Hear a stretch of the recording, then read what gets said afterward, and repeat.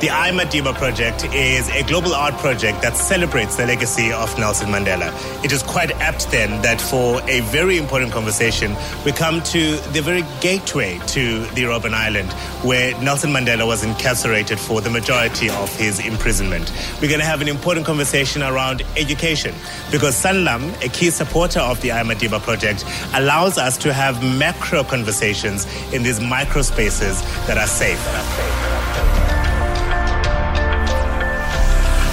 Our macro conversation today is around the very important topic of education. We know very well that South Africa continues to spend the largest share of its GDP on education. The question is, are we preparing our children for the future job? And the panelists who are going to help me discuss this conversation, they include Dr. Tshepiso Mathenji, registered educational psychologist, life coach and trainer; Kiara Negan, Google Science Fair Grand Prize winner; Times Top 30 Most Influential Teens, Youth STEM Advocate, 2018 Global Teen Leader, as well as TEDx speaker; Nosipho Bele, lecturer at the University of KwaZulu-Natal. She also tutors high school pupils in Nyanga Township, where she started her Mentor Me to Success initiative by inviting fellow UCT students to coach township learners and to help with their tertiary applications.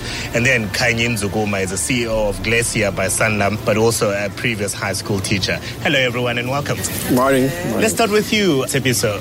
Do we have an appreciation of what the future job is going to be, and therefore are we starting to prepare our young kids, our learners, our students for that job? I think if you look at the conversations that are happening globally about the fourth industrial revolutions, there seems to be an awareness and conversations about what we need to do to prepare our kids to be ready to deal with future careers. But if you look at what happens within the nucleus of the home and where kids interact with ordinary human beings, not necessarily. And I think as a parent, for example, you are more focused in your getting your children to behave well, in getting them to pass and progress to the next grade. You're not necessarily thinking about what it is that I need to prepare them to get there, because you're dealing with the daily hassles of daily life. And those types of conversations need to be happening so that we actually understand that most of what they're going to be doing in the future, we're not necessarily even informed about what those careers will be. And who should be having those conversations? We know that the president has given a directive that we need to start thinking in this space. Yeah. So he's showing leadership in that space. But who else should be having these conversations? Ordinary human beings, the kids themselves, the youth themselves should be having these conversations, parents especially, because the types of conversations you have and the types of activities you include within your home environment make the child understand that I can do more. The type of stimulation that you provide makes them see possibilities beyond what you've been exposed to, so that when they start having dreams beyond what you've ever imagined, you can't say, no, you can't do that, that's not a real career. You understand that they can have multiple careers. But I think more importantly within my field exactly, it's about how you stimulate the child to think outside of the box, to think creatively, also how they develop the emotional resilience to deal with whatever life throws at them, so that they are able to have cognitive flexibility, to think outside the box, to land on their feet, to think on their feet, but also to be able to solve problems without relying on ready-made solutions. And when we do that, we get them to get prepared and we expose them to situations that will expand in that way. Thank you for that, Tshepiso, and we'll explore in a moment your work that you're doing currently and how it can help in preparing kids. Kiara, you're the youngest of the panel. Do you have a handle on what your future job is going to be? I definitely think that my future job is going to be in technology. I think one of the things President Ramaphosa said was that AI, technology, coding is something that we're all going to experience in our future, and I definitely think that that's what my future holds. Computer science and bioengineering is things that I'm very interested in. You're quite passionate about making sure that particularly girl children are exposed to STEM, which is science, technology, engineering, and mathematics, from as young an age as possible. Why is that important to you? I think when you don't have girls involved in STEM, what you basically have is a country that has half the amount of innovation that it could possibly have. And I think we should start moving the question from why should girls get involved into STEM to why aren't they involved in STEM? Why aren't we getting all this rich ideas from girls that are ultimately going to make STEM and innovation a much better place and experience for a lot of people? Nosipho, Kiara is lucky enough to be alert to what the future might actually realize for her, and she's already putting in place those interventions now to prepare herself for that. You work in Nyanga. It's a township that is more known for the crime elements than it is for education. Are those young kids that you're exposed to on a daily basis alert to what is going to happen in the future? I think a lot of our youth in communities that do not have the resources that would enable them to realize the potential and their capabilities do not necessarily have such opportunities. But I think the work that NPOs and NGOs are doing in the communities is to sort of help those young people realize their potential and also see that they can also be prepared for the future that is coming. And the work with Mentor Me to Success particularly is sort of helping each other so that those who are already in university can help those who don't even think that they can qualify to get into university, not necessarily because they cannot in terms of their results, but because of the situation that is around them. But when you find another person who says, hey, I lived in a township, I grew up in a rural setup, but I am at UP now, I'm at UCT now, and it doesn't matter that you don't have the money, but you can study absolutely everything because our government and other major sectors like the private sector are really working to give those opportunities to young people. So it's definitely possible. And the intervention of the Mentor Me program, for example, what benefits are you already realizing from it? I think the major benefit, which was the vision for the project, is seeing the young person who has been assisted by another young person. Maybe, for example, a second-year student at a university will help a matric student register, get into university, apply for funding, and the same person who is now a first year goes back to their community and assists another person to get into university. So that sort of ripple effect becomes very important because, as Dr. Tsepiso was saying, everybody is a stakeholder when it comes to ensuring that our education is realized for every young person in the country. Well, Kanye Nosipho is lucky enough to, when she's not intervening in Nyanga Township, to be lecturing university students. That's a different mindset, I imagine, to the one you previously held as a high school teacher, because high school kids think they know what they want, but really they don't, do they? Yeah, Africa, I think for me, what we normally see is that new graduates that come to the work environment, they're not often work ready. So what you find, they book ready because they studied, they've qualified, and the skills that you need in a competent environment becomes quite a glaring gap. I mean, for instance, things like, assimilation of information, logic, instruction, to make sure you understand what you're saying, report writing skills. Those things are often quite lacking. So I think for me, the big challenge is these things need to be brought in at foundation level and high school level, So when you educate people, what do you educate them for? So these kids, we need to educate them to understand, to have insight, and to be able to read with understanding, instead of now just going through a process and you finish and you qualify. So that is a big gap. And how do we fill it? Because you've made the switch to come to the corporate world, where ultimately you'll be employing these young learners who become university students and graduates who then come into the employment field. Are we seeing foundation phase teachers who are implementing some of the ideas that you would like to see realized? I think to me that's probably a big gap, because in SA you've got a very big gap between in terms of now what we need and what we have. And I mean, interestingly, you see this in financial services. For instance, if you take two careers that are extremely important for us, actuarial science and data scientists. So we normally don't find enough of these skills because the kids are not prepared for them. So for me, the challenge is we need to almost systemically think as a country in terms of now the kind of career and opportunities we'll have in future, and to say, where is our economy going and what skill sets do we need? And then how do we as a country go back and say, from a foundation level, from a high school level, from an undergraduate level, from a postgrad level, what kind of skill sets we need for the economy? You need to think consciously, for instance, how many kids do we want? What's the percentage we want them to be engineers, to be doctors, to be teachers? And consciously, the system must actually build the school curriculum and the outcomes to make sure that you can deliver the skill sets, that you need. I think that's a wider discussion I think we need to have as a country. And I imagine corporates need to be part of the solution, right? We can't just leave it to Angie Motshekga and the Ministry of Basic Education and the 9 provincial education departments. Surely Sanlam, for example, can come in and intervene at the space where they feel most effective for a very successful intervention. That is a very important, Africa. In fact, we're actually doing that. In Sanlam, as part of the Sanlam Foundation, we've got this Blue Schools Ladder project. Basically, we started this in 2016. It's a 5-year program. And I think for me, it's an excellent project to show how a corporate can actually contribute at community level to make sure you get the right skill sets. Now, for instance, as part of this program, we adopted 75 schools and we've touched 71,000 kids and almost spent about 78 million up to now. Now, the interesting thing about it, what we believe in, I mean, obviously, Sanlam, we're in a business of financial planning for the future, to assist people for the future. But what we believe, you can't create people for the future and get them to save if you don't create an ability for them to earn.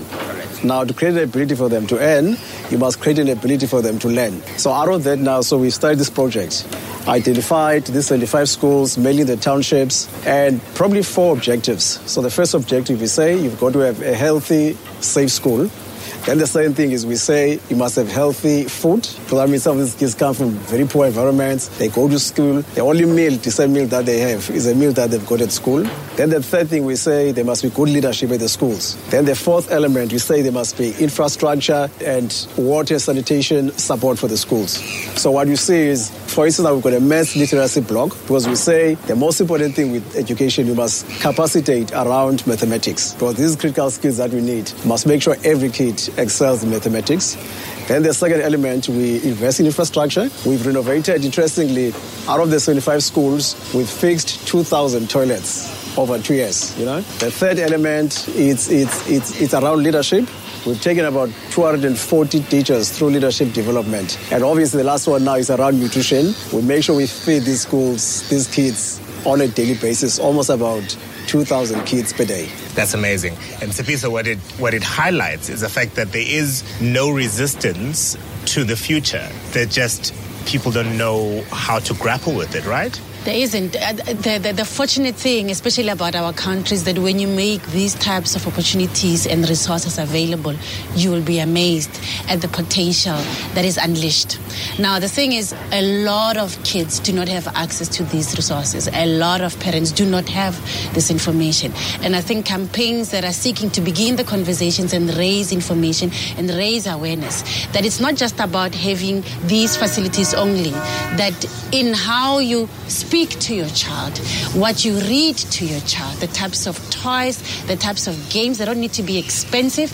And from while you are still watching this child crawl, you can stimulate them in that way. You are creating these opportunities. Because the STEM subjects, not that we want everybody to do science, maths, and technology. We want them to think differently. We want them to think out of the box. And you do that cultivating it from the beginning. That you can use that brick and make it as a car. That's creative thinking. That when that child is using your Tupperware to knock, knock, knock and make sound, you can stimulate that, because that is part of making the brain to learn and to be very flexible in how it solves problems and find simple things, simple ways of solving things and creating your imagination and living in it. So we want to encourage that and not just wait for government and other corporates to make resources available. In the way that you structure your home and how you bring your kids up, you can stimulate this. That's actually critical, because Nosipho working in Nyanga will not have homes that have access to tablets, to Wi-Fi, and we often think that in getting our children ready for a future job, you have to have access to technology, but that's not true. No. You can literally work with whatever you have in your home to create that environment. Now, let's not underplay the importance of these resources. Absolutely, they make the child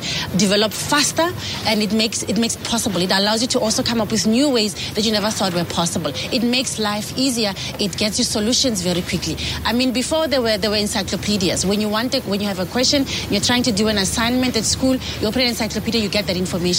Right now, it's at the tip of your hands. So you're giving someone an advantage when they have access to this technology. And a child who doesn't have it is also disempowered, because now they don't know what it is that they do not know. And the key thing about education in terms of thinking out of the box is you have to be aware that you don't know. And when you know you do not know, then you go around seeking. But how do you go around seeking and thinking outside of the box when you don't even know that you don't know? Yeah. Can you? I think I just want to add on something that Sipiso said. So I think for me, I've been running a business for quite a while now, and you've got different resources. So you understand, you can have technology, you can have tablets, and then obviously you've got people. So the biggest thing for me is the role of the parent in as part of the stakeholder in make sure you develop this child. I mean, we can have these things in schools, but if the parents are not involved in contributing and make sure you instill the right values, the right culture, the outputs you get at school are not going to help. I mean, I think back growing up in a township, educated parents, but because at that time they didn't understand that they had to play a role in my development. Yes, they pay the fees, but will not be there in terms of sport, will not do the homework. Now, to me, that's a very important role that we need to discuss maybe, yeah. No, without a doubt. And let's bring in Nosipho then into that, because in the community you're working in, often the parent, if they're lucky enough to be employed, is away for long periods of time. So not even able to be at home to be able to say, what did you learn? How are you grappling with that? It's very challenging being or living rather in a community that doesn't have the resources that you would want as a parent for your child, because that means that, for example, parents would find that better schools for their children are in the CBD, and you probably live 30 to 40 Ks. You also work even further from where you stay. So your child and yourself wake up in the morning, you'll go 2 different paths. One travels for an hour, one travels for more than an hour, maybe just to get to their place of work, and you come back at night. So you actually do not have the time to sit down with your child to find out what is happening in your child's life when it comes to education.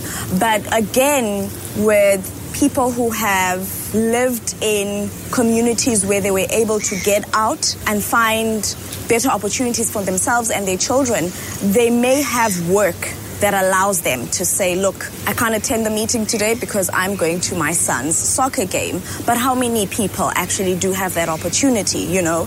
And just touching back on what Kanye was saying, that in terms of the professional practice and the work that is done by the higher education institutions, it's very important, for example, the private sector and the work that is done in higher education institutions to collaborate in one way or the other to sort of bridge that gap, because our youth need to be trained or capacitated so that they are able to compete on an international stage. And the work that is being done at foundation phase level at primary school is very, very important, because they need to match up to the demand, the rigor that is needed and required at university, for example, or other higher education institutions. So the curriculum that is being offered at basic education needs to always be refined so that our learners, when they get to university,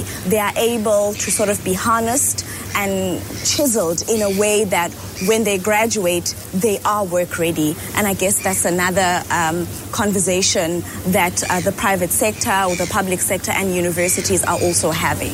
I couldn't agree with that more. I want to bring it to the home now, Kiara. How important has the support of your parents and your extended family been to your success? I mean, I'm glad somebody brought that up, because I think for me personally, having parents that have been supportive of things like research and things like innovation have been extremely important in my life. And I think that's what's essential to getting people, kids especially, involved in innovation and the fourth industrial revolution. When you don't have these strong people to look at, these mentors, it makes all these things very much more difficult.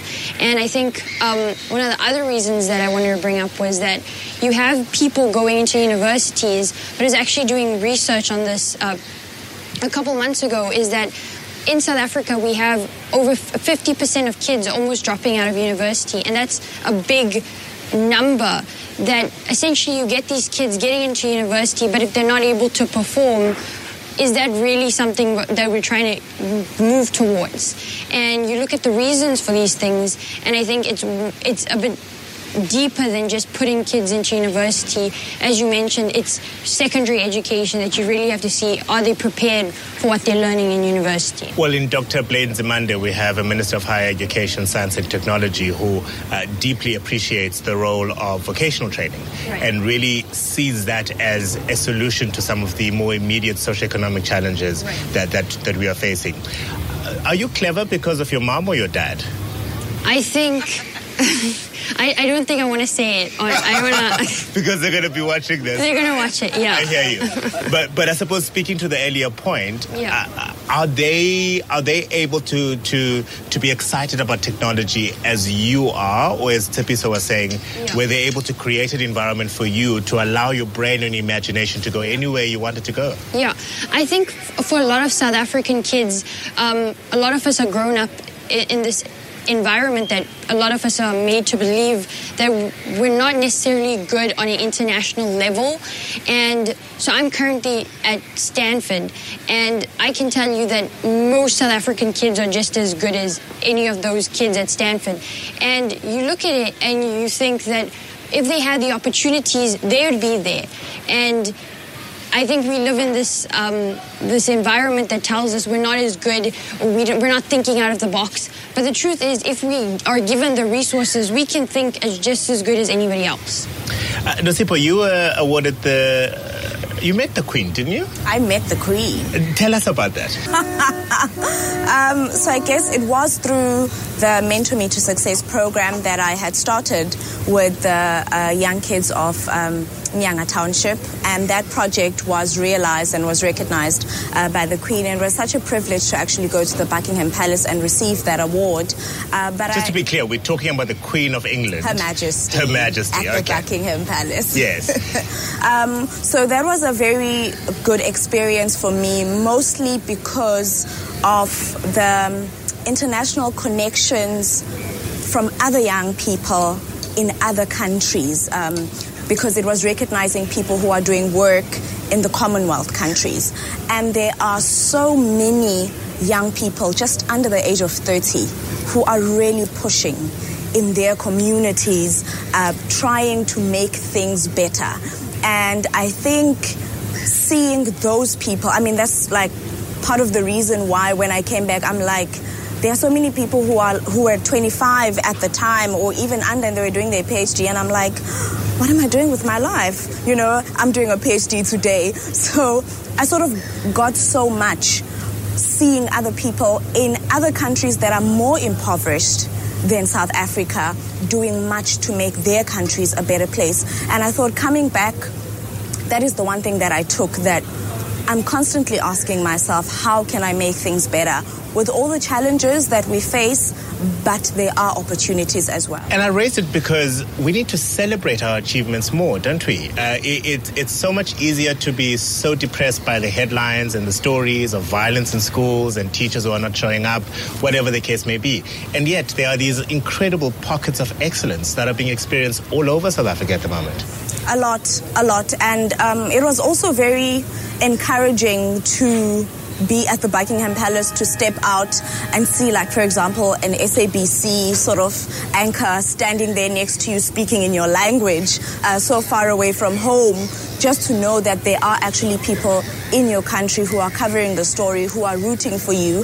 And it wasn't just me. I mean, we were the first 3 with 2 other ladies, but that project has run for 4 years, and it has realized talent in South Africa going to the Buckingham Palace every year. And that's such a very good thing for our country, to be recognized that there are people who are very young and who are actually trying to make their country a better place. Tsepiso, whenever we think of the 4th Industrial Revolution, we think artificial intelligence, we think machinery, we think systems, we think not having to get up and get out of your bed in order for you to earn some money, right? What will be the soft skills that will be required for whoever takes up that job to be successful at it? Let me begin with a simple one. Being able to observe, recognize that, in my village, this is not working. There's a problem here. And even though I'm a little child, I want to ask, why is that thing happening the way that it is? By asking why and why not. What if? And being in a family and in a community that encourages to ask those questions allows you to go and experiment. What if I take this and I take that? I might break a couple of things along the way, but that people are understanding that, this one, maybe it's a bit crazy and adventurous. Allowing that space, because those are soft skills that you don't necessarily teach you. We can't teach you how to think out of the box. We can't teach you how to ask questions, but we can encourage it by asking you, why did you ask that? What did you mean when you said that? And when a child asks you, why are you doing things the way that you're doing them, for you to take the time to answer it. So questioning is one of those things. Observation is the other one. The other thing is being given the safe space to explore and experiment. And it does mean that for us as parents and as teachers and as adults, we become a bit more flexible and relaxed in how we parent. Because we might think that the child who questions and experiments and explores, they might get themselves hurt. Yes, that's true. But they might also discover something that we never thought about. So we need to create that safety to say, go ahead, my child, go and check that. Why did you do that? So that you're curious, and in you asking questions, you are encouraging them more to experiment. They have to take risks, and yes, burn a few fingers, hopefully not the whole body, but for them to be able to learn. But then you would need to be comfortable as a parent that no matter what, I will be there to cover my child. Because for a lot of kids, that emotional safety to explore, the security to know that somebody has got my back, they lack it because they are afraid to venture out. They are afraid to speak out to the teacher and say, no, sir, I didn't get to that solution in that way. My method was different, and why is mine not as good as yours? Why are you doing it that way? We don't encourage our kids to stand up, to be assertive. So some of those soft skills become important, and we need to nurture them. But it does mean it challenges our parenting style, because we might have to be able to think, she's not disrespecting me, she's just questioning. How do I nurture it without making her become aggressive and disrespectful, And I suppose as a parent, we need to be able to say, I don't know. Yeah. Let's go and find out. Absolutely. How did you come up with that? Tell me how you did it. And have this curiosity and that love to show that I really am interested. I'm not just reading my phone or following Twitter. I'm interested in what you're going through. The other part is that we would also have to be comfortable with the fact that we have no clue where this child in 19 or 20 years' time, what they will be doing. And it's okay. It's not a threat on your ego. It doesn't mean you're not important when you don't have the answers. So you do need to be comfortable and be self-assured as a parent that it is okay for this child to know things that I don't know, and I'm willing to learn from my child. I have a funny story to share. My grandmother started with me as an auditor with one of the leading business assurance firms, and I was wearing a suit every day and carrying a laptop to work every single day. I then went to go teach at the University of Cape Town before I became a broadcaster with Cape Talk. And the idea that I'd go to work wearing jeans and a T-shirt, like to her, that's not work. I was not working for a number of years as far as she's concerned. Yes, she saw the money coming in, but I was not working at all. Let me ask this. Now, let's imagine that you each have been invited to a meeting with President Cyril Ramaphosa, Dr. Andrew Motshekga, the Minister of Basic Education, as well as Dr. Blane Nzimande, the Minister of Higher Education. And they're looking for advice from you as to how this administration can help prepare the learner that's in school right now, the student that's in university right now for a future job. What advice would you give them, Kaidi? So I'll probably go back to what I said earlier. So I think for me, I would probably say to them, start to understand the future of work, not in 5 or 10 years, maybe 30 years from now, to understand what the economy will need, what skills it will need. I mean, that's the first thing. Obviously, that will include having chats with the private sector, understand where the economy is going. Once you've done that, I would say invest in the infrastructure of the schools, because, we do know when you look, for instance, at Model C schools, and you compare, for instance, with schools in the township, the environments are completely different. Now, obviously, that plays a lot in motivation and focus. Then the third one, I would say, invest in the quality of the teachers. I just feel sometimes, being an ex-teacher, you've been a teacher yourself, I don't think for me, an educator is probably the most important career, So, as a country, we should be, those jobs, I know, for instance, in countries like New Zealand, those jobs are highly aspirational. We should be paying the best. We should make sure we invest in education for those teachers, get them to have, masters and all these key criteria. But, your whole nation depends on those and the quality of those teachers. So I think if you look at South Africa, the outcomes, lots of money spent in education, but the outcomes are not what it should be. And for me, a lot of it is got to do around with people part of it, not necessarily the infrastructure. Quality of your teachers, quality of education, aligning your education outcomes with what your economy needs. We all know there's thousands of kids that finish at high school, at university, but with qualifications are not relevant to what the economy needs, Lastly, I'll say to them, invest in assisting parents with skills, with tools to actually spend a bit of time with their kids. Obviously, within the challenges of now work context, but kids need that nurturing environment, a supportive environment at home. That now also goes to work. I really agree, and I just want to add on the curriculum aspect, especially in our basic education. I think our curriculum in South Africa is one of the things that I think should be constantly being developed. You know how technology, there's always a 1.0, a 2.0. In the next few months, there's a 3.0 because they are always trying to make it better. I think with our education system, particularly at basic education, can also go through the same process of always being refined because, you know, in other countries, there is that thing that when a person finishes their matric, some don't even have to go to university. They are capable enough to start something for themselves.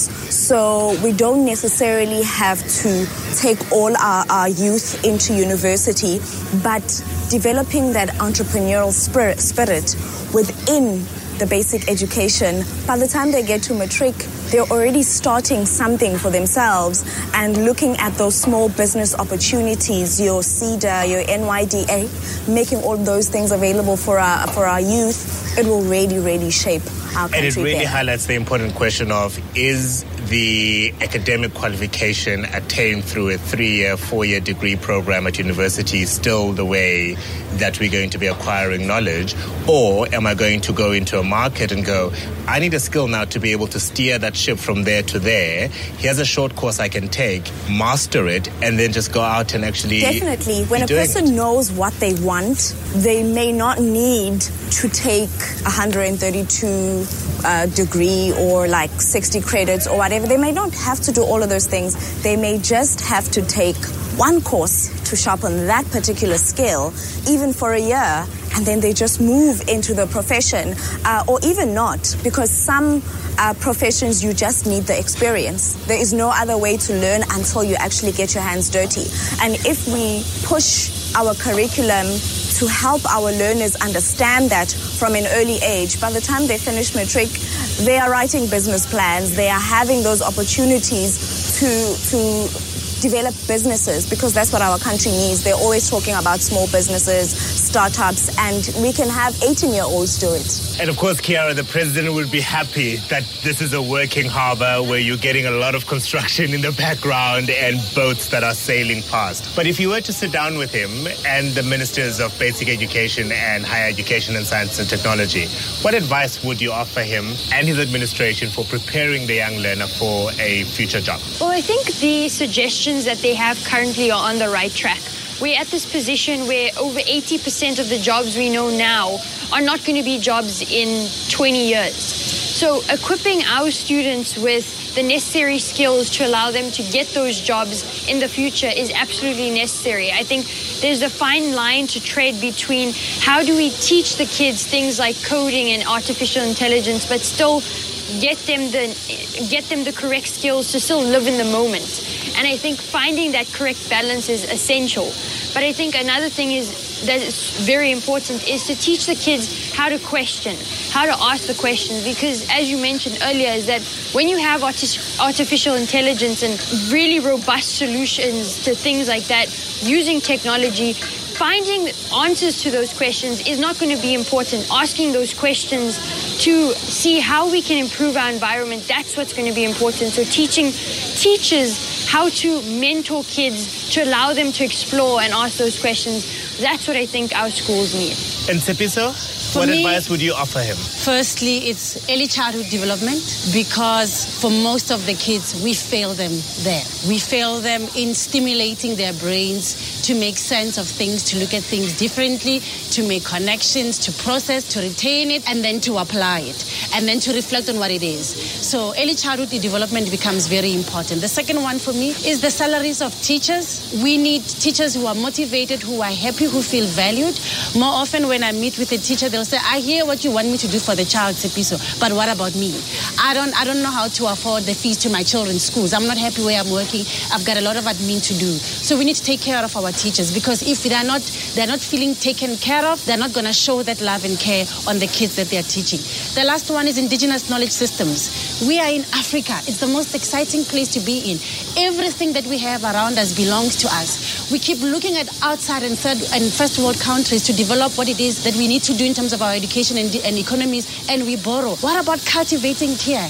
Make our young people understand that we've got a lot of wealth. How can they develop industries? And then using in vocation-oriented training to cultivate the science and the technology and whatever innovations you need, given what we have at home. Let's stop looking to the West to determine where we're going. Let's look at what we have here. I've got a 5-year-old nephew who is the apple of my eye. He can get whatever he wants out of me, including a good education. I need, as a takeaway from this conversation, one thing that each and every one of you are excited about in the space, where there are projects that are currently in play that are preparing our kids for the future, that there's a policy conversation dialogue that is already being engaged in that will realize this kind of thing. So I need to be excited when I look at my 5-year-old and say, you've got a bright future ahead of you. So I'll start again with you.